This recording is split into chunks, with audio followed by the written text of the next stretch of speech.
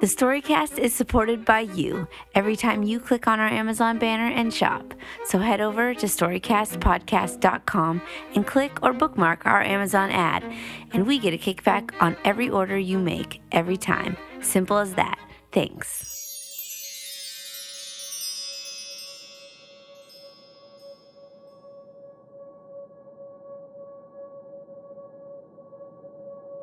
The heart, the spirit, and the mind. Those three ideas are the windows to who we are. We trust with our heart, we feel with our spirit, and we understand with our mind.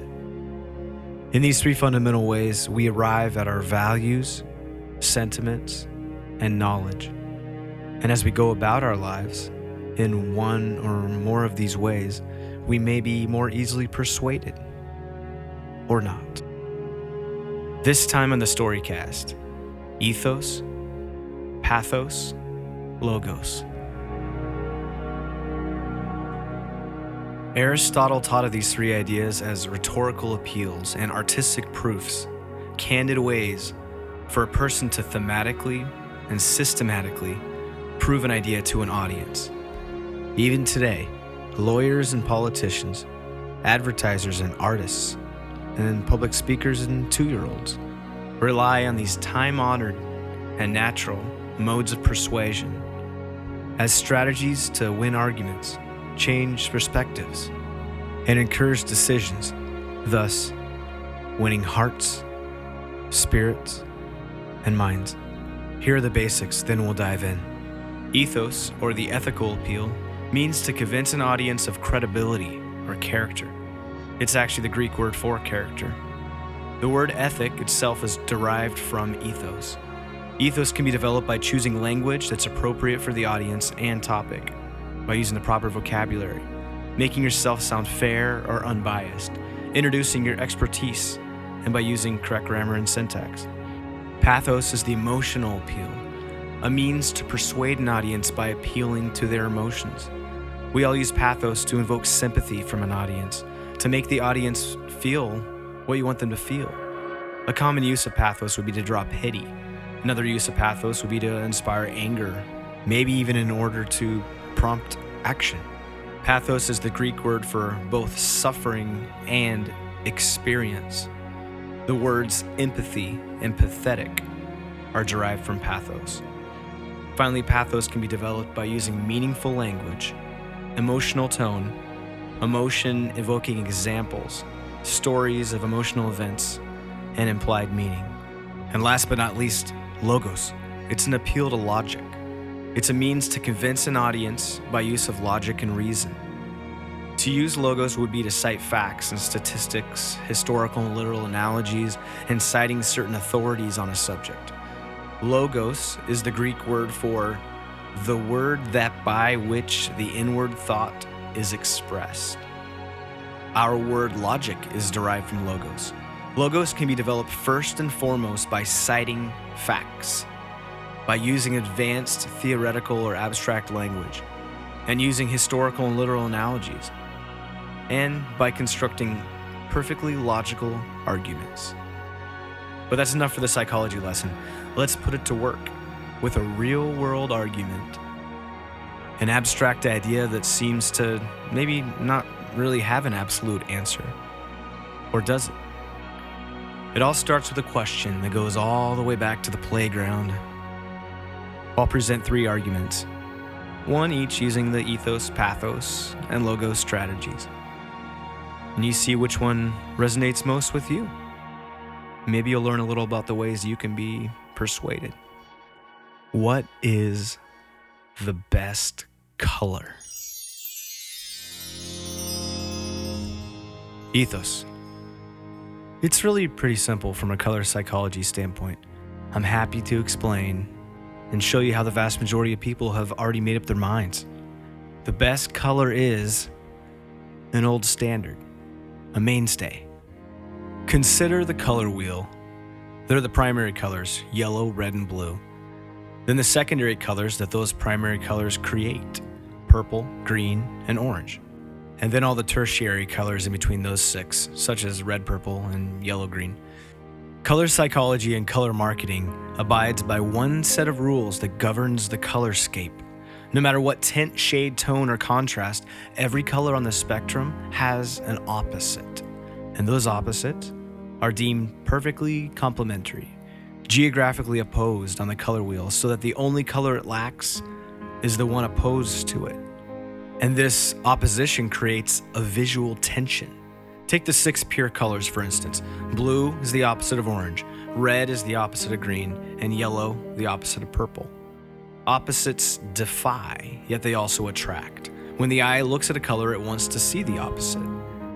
Therefore, when you see one color, its complementary color makes it stand out and become more memorable, and vice versa.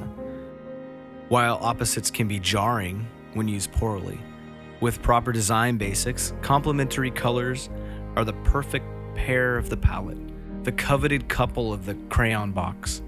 So our search for the best color begins and ends there, with the opposites. The truth in marketing practice starts with time-honored traditions that garner the most success in the marketplace, and that penultimate complementary duo, blue and orange. One must only look as far as the average blockbuster movie poster or a mesmerizing sunset to see that both advertisers and Mother Nature prefer the complementary tones of blue and orange to sell their message, that this is beautiful, amazing, and worth looking at. So we've whittled it down to 2. In marketing, focus groups over the years have overwhelmingly found consistent connections among people's reactions to certain colors. Strikingly, the color blue stands out to be the most closely associated with trust, security, and reliability. Orange is most often paired with fun, but also with cheapness. Therefore, if you had to pick a color, the best color, would it be fun and cheap, or trustworthy, safe, and reliable?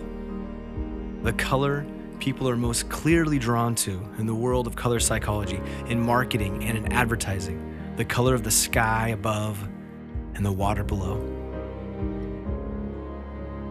The best color is blue.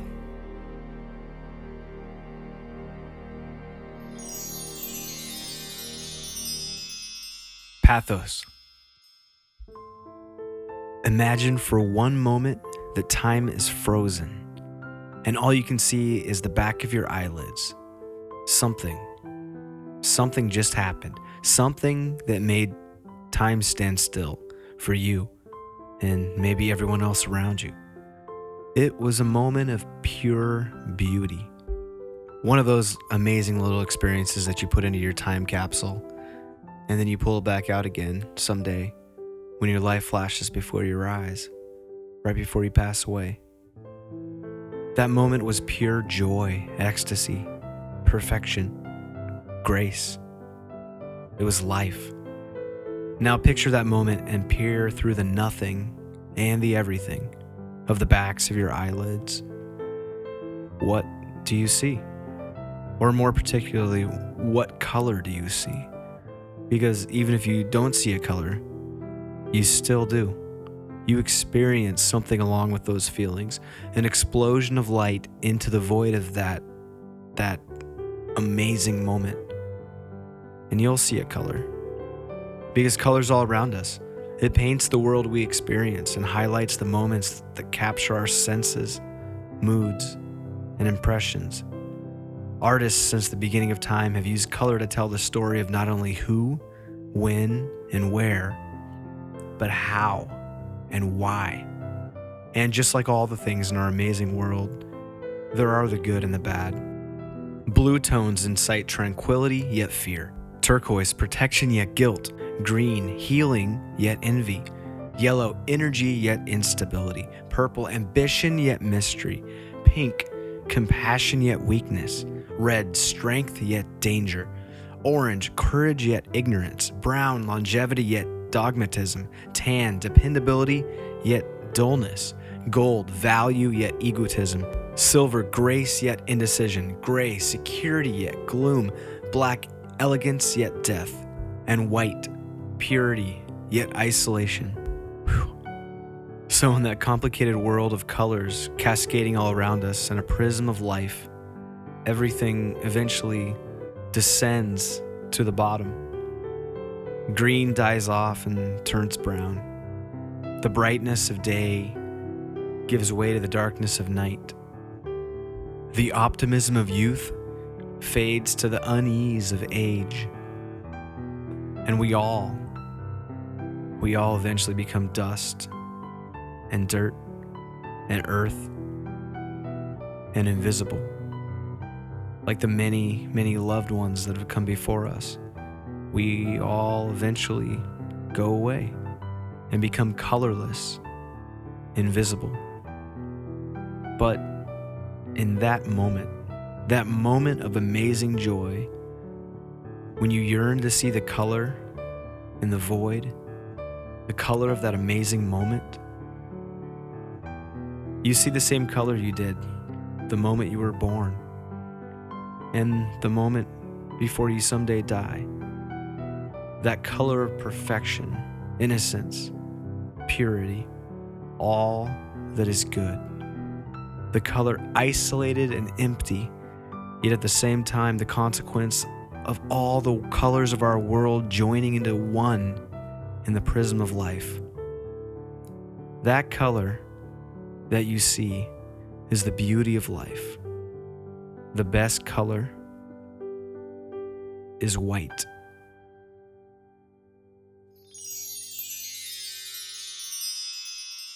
Logos. When you're looking for an answer to a question, you start at the beginning, at the source. You boil it all down to the facts, and then dig in deeper. The hard facts of the colors are the primary ones: red, blue, and yellow. The best color must be one of that trio, the originals. Yellow is soft and weak. It's bright, warm, and upbeat, but that's about all. Blue is simply popular. People glam onto it in advertising, but only because it wins the popularity contest. But red is more than a color. According to a leading color psychologist project, colormatters.com, there is one color that seems to rise above the rest. Red is the color of extremes. It's the color of passion, love, seduction, violence, danger, anger, and adventure. Our prehistoric ancestors saw red as the color of fire and blood, energy, and primal life forces. And most of red's symbolism today arises from its powerful associations in the past. Red is also magical and a religious color. It symbolized superhuman heroism to the Greeks and is the color of the Christian crucifixion. Red was almost as rare and expensive as purple in the ancient days, a fact that may explain its magic and powerful connection. Red is also the color of the earth. Even today, the most intense red dyes can only be created from certain crushed insects. Red's global similarities are also significant. Red is, besides blue, one of the top 2 favorite colors of all people in the world. Red is the most popular color used on flags all around the globe. Approximately 77% of all flags include the color red.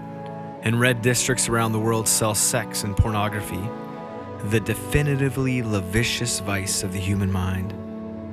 Throughout the ages, the history of language reveals that red is the first color after black and white. All languages have words for black and white. If a third hue even exists, it's red. Red is the color of good luck in Asia and the most popular color in China. In Russia, the word red means beautiful. And for obvious reasons, Japanese children draw the sun as a big red circle. And given how we see red in the West, it's interesting to note that East Asian stock markets use red to denote a rise in stock prices, as red is a positive. Red's also a favorable color for marriage. Brides in India, Nepal, and Japan wear red garments that symbolize happiness and good luck. All reds are not created equal, and unlike other colors, red tones attract both sexes, both in the human and animal kingdom. Aside from light and dark shades of red, there are two kinds of red. Yellow-based reds are tomato reds. Blue-based reds are berry reds. Males are more attracted to the tomato reds, and females to the berry reds. Context really is everything when using red. For example, when red is placed on a black background, it glows with an otherworldly fire. On a white background, red appears somewhat dull. And in contrast with orange, red appears lifeless. And regardless of how it's used and designed, a little bit of red goes a long way. Red captures attention. It's one of the most visible colors, which explains why it's used on fire engines and stop signs and stoplights to trigger alertness. Red focuses behind the retina, which forces the lens to grow more convex to pull it forward. Therefore, we perceive that red areas are moving forward towards us, which may explain why red captures our attention. And it's not only attention.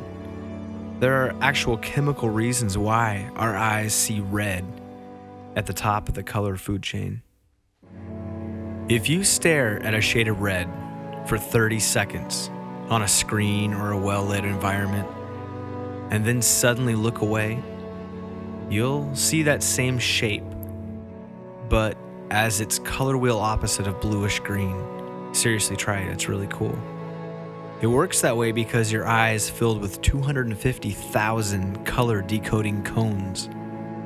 And the 83,000 cones, those 1/3 that are used to decode red, become fatigued and overstimulated over those 30 seconds when you focus on a red shape.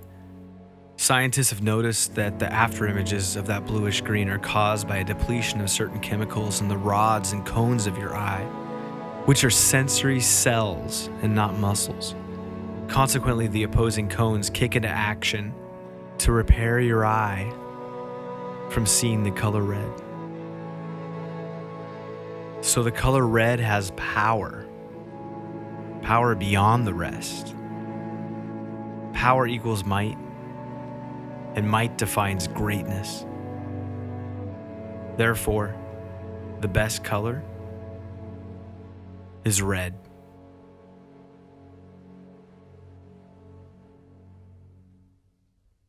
So from stoplights to rainbows, colors are all around us. Do you have a favorite color? And is that color the best? Did any of these arguments change your mind at all? Were you persuaded? And why? If you were, hopefully you understand a little bit more about yourself. The Storycast will be back in 2 weeks with more eclectic stories wrapped in an intriguing theme. Oh, and in case you're curious, I like blue the best. And black is cool too.